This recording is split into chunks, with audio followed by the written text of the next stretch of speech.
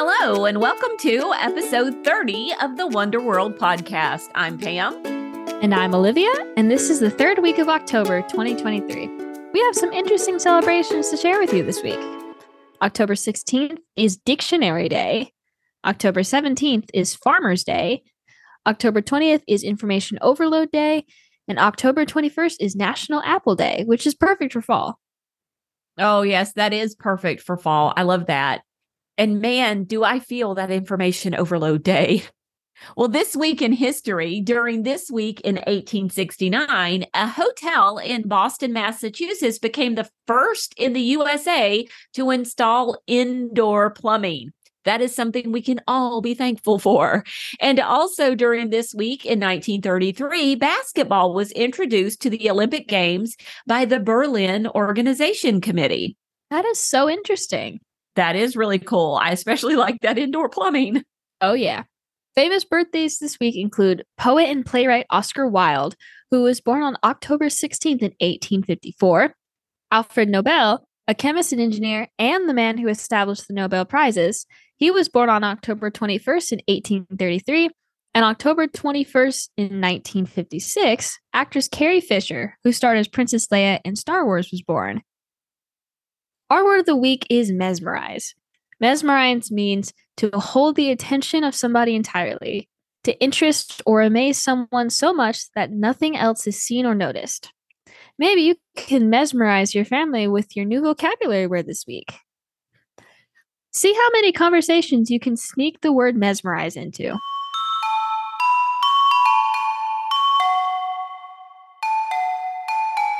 When you hear of farmers, what do you think about? Do you think about apples, corn, wheat, or pumpkins?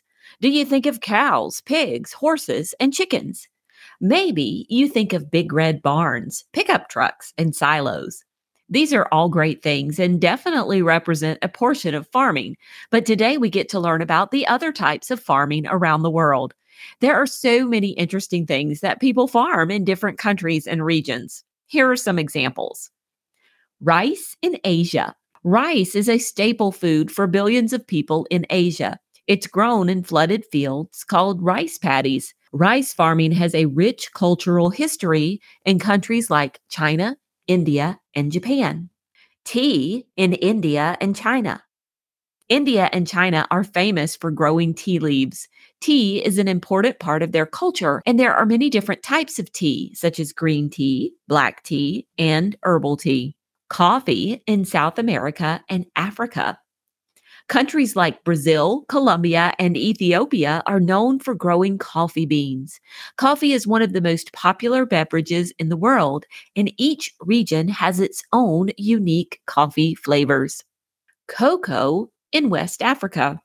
West African countries like Ivory Coast and Ghana are major producers of cocoa beans, which are used to make chocolate. Cocoa farming plays a crucial role in the chocolate industry. As I'm sure you know, chocolate is enjoyed by people all over the world. Bananas in Central and South America. Countries like Ecuador and Costa Rica grow a lot of bananas. Bananas are not only delicious and nutritious, but also an essential source of income for many people. Saffron in Iran. Saffron is a valuable spice that comes from the crocus flower stigma. It's grown in Iran and is one of the most expensive spices in the world. Vanilla in Madagascar. Madagascar is known for producing vanilla beans. Vanilla is used in various desserts and flavorings, and Madagascar is a significant global supplier. Silk in China. China has a long history of silk production. Silkworms are raised to produce silk threads, which are used to make luxurious fabrics and clothing. Quinoa in South America. Quinoa is a nutritious grain-like seed that originates from the Andes region of South America. It has become popular worldwide as a healthy food. And lavender in France. France is famous for its lavender fields. Lavender is used in perfumes, essential oils, and various products, and the sight of blooming lavender fields is stunning. Be sure to check out our show notes for a link complete with videos of a lavender farm in Missouri, USA. Now, these are just a few examples of farms around the globe. Farming is not only important for providing food and resources, but also for preserving cultural traditions and biodiversity. Learning about different types of farming can be a fun and educational adventure. According to the internet, what is the most profitable creature urban farmers can raise in the United States? Is it A, honeybees, B, ducks, or C, goats? Keep listening for the answer. You heard us say that this week, people recognize and think about Information Overload Day. One way to reduce the feeling of being bogged down by too much information is to reduce their screen time. Maybe you need a few ideas for fun, screen-free activities. We have some suggestions to share with you. Number 1 is outdoor exploration. You can go for a nature walk, hike in a nearby park, ride your bike, or have a picnic. Outdoor activities not only provide physical exercise, but also a chance to connect with nature.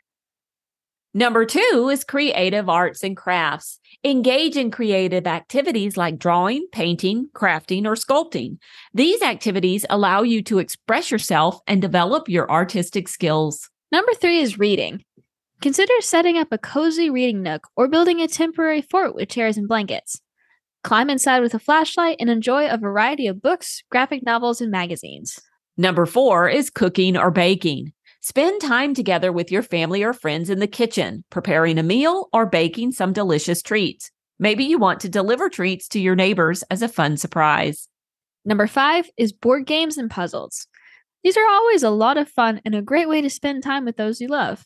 And our bonus tip, number 6, is to listen to the Wonder World podcast and pick a topic from the podcast that interests you. Then either borrow library books or talk to an expert in your area of interest to learn more. Hey, Olivia, why did the farmer bury all of his money? I don't know. To make the soil rich. That's a good one. What is a scarecrow's favorite fruit? I don't know what. Strawberries. Oh, I like that one. Well, what do you call a cow sleeping at the farm? I don't know. A bulldozer. That's a good one. And now back to our trivia question. According to the internet, what is the most profitable creature urban farmers can raise in the United States? Is it A, honeybees, B, ducks, or C, goats? If you said A, honeybees, you got it right. Apparently, honeybees, chickens, and ducks are the 3 most profitable animals to raise for the urban farmer. Do you or anyone you know raise any of these creatures? We know people who raise chickens. That is true. Yes, we do. I'm not sure about honeybees or ducks, though, but I do love some honey. Yes, honey is really nice. Hey there, Wonder World listeners. Do you ever feel overwhelmed by the avalanche of online content, uncertain about what's really educational and safe for your kids? We get it, and that's why we're bringing you the Wonder Kids Club. Every week, alongside our regular Wonder World episode, your child dives deeper into history, science, poetry, and so much more. For just $7 a month, you'll get a curated package of fun activities tailored for each episode. Activities like puzzles, notebooking pages, engaging copy work, coloring pages, nature study, dot to dot, and so much more. As a Wonder Kids Club member, you'll also get bonus audio content every single week, so you have a little something to listen to every day. We'll be expanding on the exciting topics we cover in our episodes, ensuring that your curious explorer gets that extra sprinkle of wonder. Parents, we would love to be your companion in alternatives to screen time. Dive into a world where education meets entertainment. Let's ignite curiosity, foster creativity, and make learning an adventure. Join the Wonder Kids Club today and make every episode an immersive experience. Get more info at wonderworldpodcast.com, and we can't wait to welcome you to the club.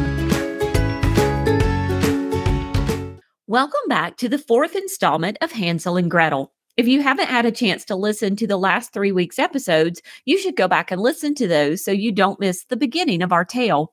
If you did listen, you will remember that Hansel and Gretel had found a house in the woods made of bread, cakes, and sugar.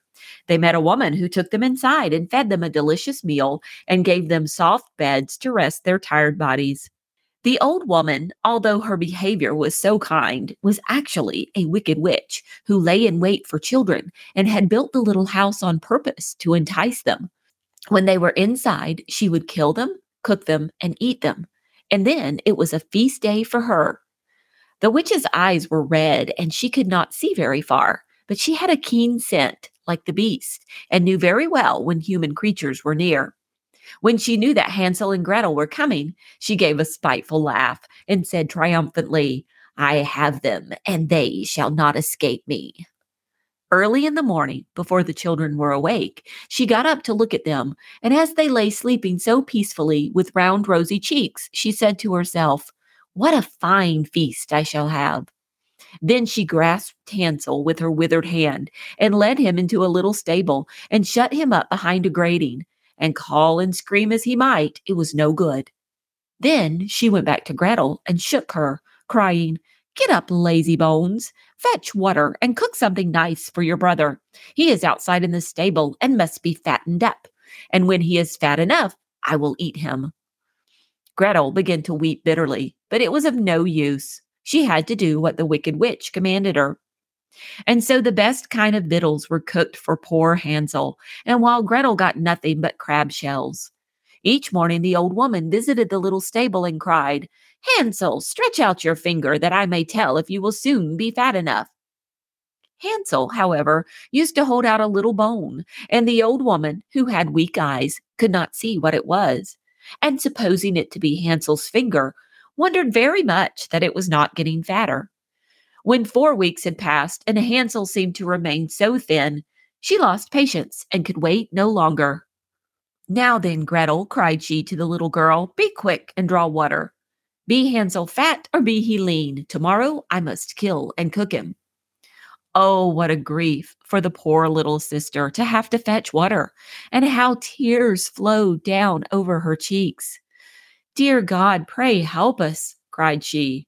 "If we had been devoured by wild beasts in the wood, at least we would have died together." "Spare me your lamentations," said the old woman. "They are of no avail." Wow, that's a cliffhanger for sure, but that's all we have time for today. What do you think will happen to Hansel and Gretel and the Wicked Witch? Talk to your family and be sure to share your predictions with them. Ask them what they think will happen next and come back to hear more of the story. Thanks for joining us on the Wonder World podcast. If you enjoyed the show, head on over to your favorite podcast app and leave us a review. The reviews you leave help us get the word out about the podcast to more families. And until we meet again, keep wondering.